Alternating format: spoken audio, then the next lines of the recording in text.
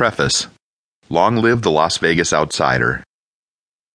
Las Vegas is a city of legends, most of which are complete bullshit. You probably know them well. Bugsy Siegel stood in the middle of the desert and had a vision of what would become the Las Vegas Strip? Bullshit. Casino operators pump oxygen through their ventilation systems to keep gamblers alert and playing longer? Bullshit. Tourists are at risk of being drugged and waking up in a bathtub full of ice sans one kidney? Bullshit. For $4.95, you can get a steak and egg breakfast and a blowjob at Sam's Town? Okay, that one may be true, but I don't recommend it. Tales like these, the town's mob history, and the "what happens here stays here" slogan contribute to a mystique unique to Las Vegas. Whether they visited the city or not, many people perceive Las Vegas to be a place filled with secrets.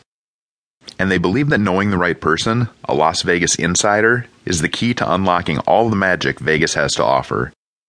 Unfortunately, most so-called insiders either have a vested interest in providing slanted information, or simply don't know what the hell they're talking about. The media. The Las Vegas public relations, tourism, and media industries coexist with an unspoken, "I'll scratch your back if you scratch mine" agreement. On behalf of their hotel, casino, restaurant, nightclub, and retail clients, PR departments churn out mountains of freshly spun news releases and media pitches daily. They proclaim the opening of every new nightclub as a game changer. They describe every new shopping mall as a groundbreaking retail and dining experience. And they throw around terms like vibe dining and curious class as though they actually mean something.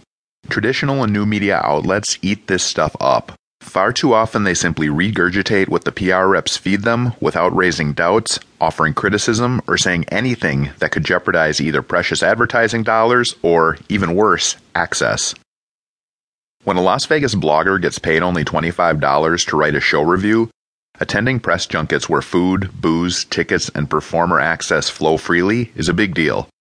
Being too harsh in the review, even if the show blows goats, risks the blogger's removal from future guest lists. Conflicts of interest spew from the city's PR and media machine. An editor freelances for a casino company she appears to be covering objectively. A blogger posts glowing reviews about the resort where his spouse works. A gossip columnist writes about a hotel while on the payroll for voiceover work. Such scenarios are common in Las Vegas. Writers shun conflict of interest disclosures, and their readers are none the wiser.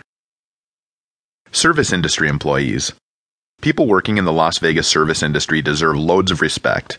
Dealing with the general public in any customer service setting is tough. Free-flowing booze consumed by many Las Vegas visitors pours fuel on the asshole fire. However, most servers, bartenders, hotel employees, and casino workers offer good service day in and day out. It makes sense then that tourists would look to these folks for insider advice. After all, they live in Las Vegas and spend countless hours in the middle of the action. So they must have insight into everything happening on the Strip and downtown, right? Not so much. Most Las Vegas locals are busy living their lives. They may check out a show once in a while or try a restaurant on the Strip on occasion, but few of them are hanging out there regularly when they aren't working. The exception, of course, is the crew at the Montecito. Danny McCoy and the gang spend most of their free time chilling over drinks at the same place where they work. If you live in a major metropolitan area, how tuned into your city's tourism scene are you? Probably not so much. Hell, I live 15 minutes from the Mall of America and haven't set foot in the place more than 4 times in the past decade, despite my well-documented love of shopping malls. Surely employees have inside information about what's happening in the hotels where they work, right? Again, not so much.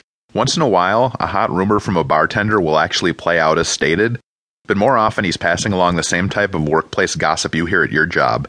Either it's not true, or it's of no interest to anyone who doesn't work there. I'm really sorry that the new head of food and beverage is a dick, but that doesn't help me figure out whether to eat at the Mex-Italian fusion place that famed multiracial chef Jose Luis Stefanini just opened across from the casino cage. Chatting with bartenders in Las Vegas can be entertaining and fun, but their inside information is often nonsensical. Listeners of 500 by Midnight, the Las Vegas podcast I co-host with my wife, often share these rumors. About a year after the Cosmopolitan opened, a bartender at the hotel's Vesper bar claimed the hotel was planning to tear out an exterior wall and bring in food trucks that gamblers could access directly from the casino floor.